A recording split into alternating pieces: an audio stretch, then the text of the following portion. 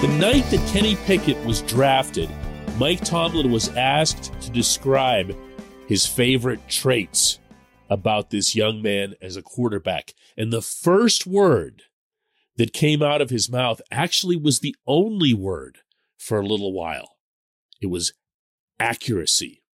Good morning to you. Good Wednesday morning. I'm Dejan Kovacevic of DK Pittsburgh Sports. This is Daily Shot of Steelers. It comes your way bright and early every weekday. If you're into hockey and or baseball, I also offer daily shots of Penguins and Pirates that I hope you'll also check out. If there's one dimension that any of the various quarterbacks who will be in the fold this summer can bring to this offense that can make the biggest difference by a mile, it'll be the deep ball. And within the deep ball comes accuracy. Way too often when we watch quarterbacks, whether it's just in general play, training camp settings, or even the combines, we're very likely to judge them based on pure, raw arm strength. And I know that's fun. I know it's exciting on those exactly one occasion in which that sort of thing can really help you, and that's the Hail Mary. I mean, there's also threading the needle. There's a sideline route that you want to hit before somebody can close on your guy and that kind of stuff. So I'm exaggerating, but it's really way more about accuracy. And that, to me, might be the biggest part of what makes Pickett intriguing, even if he were to start right away. At Pitt, like so much of his career with the Panthers, he gradually improved in this capacity to the point where he was the best in his class. He was the most accurate quarterback in his draft class. And there are a couple of numbers that I want to share with you specifically that I believe point to this eventually becoming a significant strength, not only for him, but also for the Steelers. The first, we all know Pickett put the ball where it needed to go. But did you also know that in his senior season, 14.1% of his attempts, meaning just the number that he tried, of passes that were 20 or more yards in the air was 14.1. That's a pretty high percentage. Not outrageously high, but high enough to let you know that he felt confident. Now, this is where I'm going to throw in the obligatory disclaimer that he had Jordan Addison, a Biletnikoff-level wide receiver, to throw to, so that helps. But still, wasn't afraid to do it. Now, of those passes, again, of 20 or more yards in the air, Football Outsiders deemed Pickett to be on target 56.7% of the time.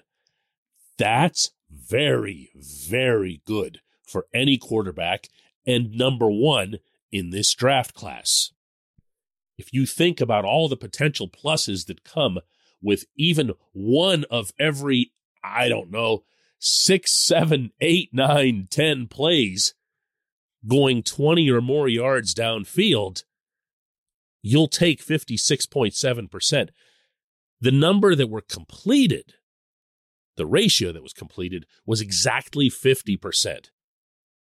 And that's a number you'll take all day long. This portion of Daily Shot of Steelers is brought to you by Point Park University. Choose from nearly 100 career-focused programs leading to bachelor's, master's, and doctoral degrees. Choose when and how you'd prefer to do that studying, whether it's at Point Park's gorgeous downtown Pittsburgh campus, whether it's online, maybe a flexible hybrid format would work best for you. Find out more about all of this at pointpark.edu. Now, this is where you might be asking, well, how does that compare to what was seen from Ben Roethlisberger in 2021?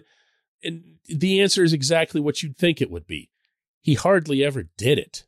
I would track this after every game the Steelers would play, and he'd only attempt 2 or 3 passes outside the 20-yard comfort zone. And of course, what happens then is the defense brings its safeties way up into your face, plays right up against the line of scrimmage, takes away everything else you'd want to do, and you don't get anything spread out.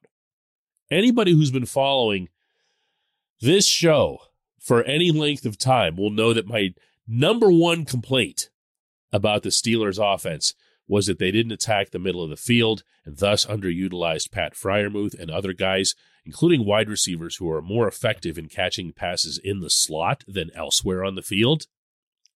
And my other complaint was he didn't throw deep. And you can say, well, Ben lost his arm strength or lost his will to hang on to the football long enough in order to make those plays happen. And both of those things would be accurate. Ben absolutely lost some arm strength. Ben absolutely wanted to get rid of the ball and did so faster than any quarterback in the league 3 years in a row. I mean, it was snap and flick, which also, by the way, is the primary reason he didn't get killed behind that awful offensive line. Pickett has both of these factors as strengths. Again, qualifying, playing on a college team and playing with a great college wide receiver. He threw deep. He threw across the middle, actually really seemed to relish throwing across the middle. And, of course, he was able to move a little bit back there, including to his left. This, too, was an area, by the way, where Pickett wasn't all that great early on at Pitt. Scrambling in general, throwing on the run in general, but especially throwing on the run to his left, and he got really good at the latter.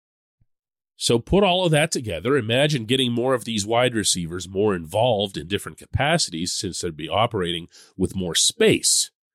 Know what I mean by that? If you're sending out George Pickens or Chase Claypool or even Deontay Johnson on a deep route, and Deontay's run his share and succeeded in his share, there's more grass for everyone else, including Freiermuth.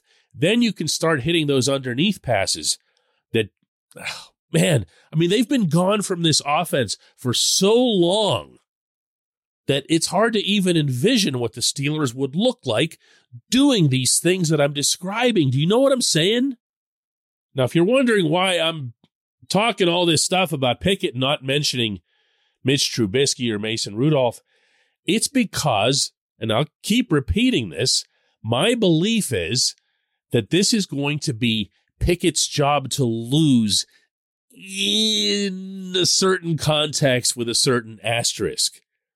Meaning the Steelers think so highly of Pickett and what he can bring to this offense, and they think so highly of what he can do within the Matt Canada system, knowing Canada from their time together at Pitt, that if Pickett reaches that level of their expectations entering the season, what the other two guys do won't really matter. To borrow a baseball term, the tie goes to the runner.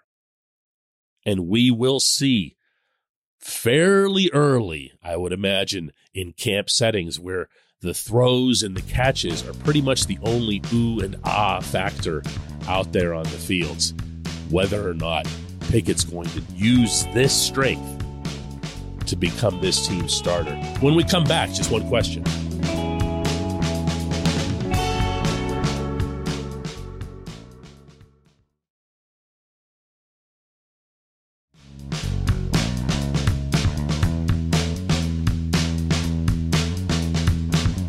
This portion of Daily Shot of Steelers is brought to you by our friends at Mike's Beer Bar.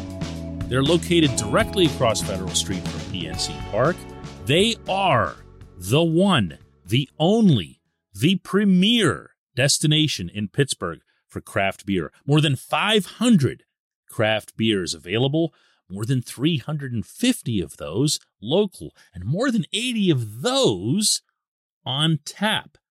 Mike's can't be topped. Not for beer, not for the awesome kitchen and menu that's available, and not for all the special events that are going on there. Check them out online at mikesbeerbar.com. Mike's Beer Bar, right across Federal Street from PNC Park. And today's J1Q comes from Eric, who asks, is this going to be the first year that Mike Tomlin goes under 500? For someone who's been covering this team for the entirety of Tomlin's tenure. I don't recall ever hearing this topic referenced as often as it's been the past few months. And I suspect a lot of that, not talking to you, Eric, here, just in general, is because Tomlin's failed to win a playoff game in forever now. And also because Tomlin's regular seasons have seen the team kind of rise up into a finishing just above 500 status. And then the presumption from there is that either Tomlin or the Steelers care about this as some sort of vital streak. I can tell you, honestly, I have never heard anyone associated with the football team, even peripherally, bring this thing up. Yeah, it shows up in the media notes that are distributed to reporters like me, but it's not like anybody beams about it as some point of pride. So let me get that part out of the way first, Eric. The second is, I'm okay with being skeptical about this team because of the big uncertainties that are on offense and because of the one big uncertainty on defense, and that's whether or not Stephon Tuitt will be back. But here's what I'm not okay with. I'm not okay with setting some kind of bar for this team that says it's okay to have a losing season, because if you have a losing season in the NFL, you're not going to make the playoffs. The goal is to make the playoffs, and from there, the goal is to win the Super Bowl. The goal hasn't changed, according to the words of Tomlin and Art Rooney. So why should any of us, myself included, lower that bar in spite of that? I'm gonna keep pounding this nail into the wall, but they've got the defensive player of the year. They have the best player on the planet on that side of the football. They also have Minkah Fitzpatrick and Cam Hayward on that side of the football. They've added a couple of reinforcements over there. They've poured not only big money, but also a big draft investment cumulatively on the offensive side of the ball. Between Kenny Pickett and Najee Harris as first rounders, between Pat Freiermuth and George Pickens as second rounders, and they put a ton of cold cash into that offensive line. So this isn't baseball or hockey where it takes years to rebuild. All you do in the NFL is reload. Because of the high cap, because of the instant impact that draft picks have. If you do it right, you can reverse a situation almost immediately. And I will remind here that the situation that they're looking to reverse wasn't all that bad, meaning the 2021 team did, in fact, make the playoffs and did, in fact, have a winning record. I'm not praising them. I'm just pointing out that it's not like they went 2-15 and need to make it from the cellar to the ceiling. They just need to meet their own reasonable expectations for their own decisions regarding their own team building and regarding their own instruction. Don't ever let instruction off the hook here either. If we all thought, just as an example, that Claypool was going to be the next Megatron or Mapletron or whatever, then why would we let the Steelers off the hook for his apparently stunted development? Are we okay with saying that this team's going to have a losing record because, in part, Claypool didn't wind up being what we all thought he was going to be? I'm not. The talent is there for a winning season. The talent is there for a playoff team. Is it a lot higher than that? No. I'm not sure they would think that it is either. So I think it's fair and I think it's right to attach the expectation of a winning season and a playoff berth to this particular team. I really do. And no, it doesn't have anything to do with the Tomlin streak or anything like that. I appreciate the question, Eric. I appreciate everyone listening to Daily Shot of Steelers. We'll do another one tomorrow.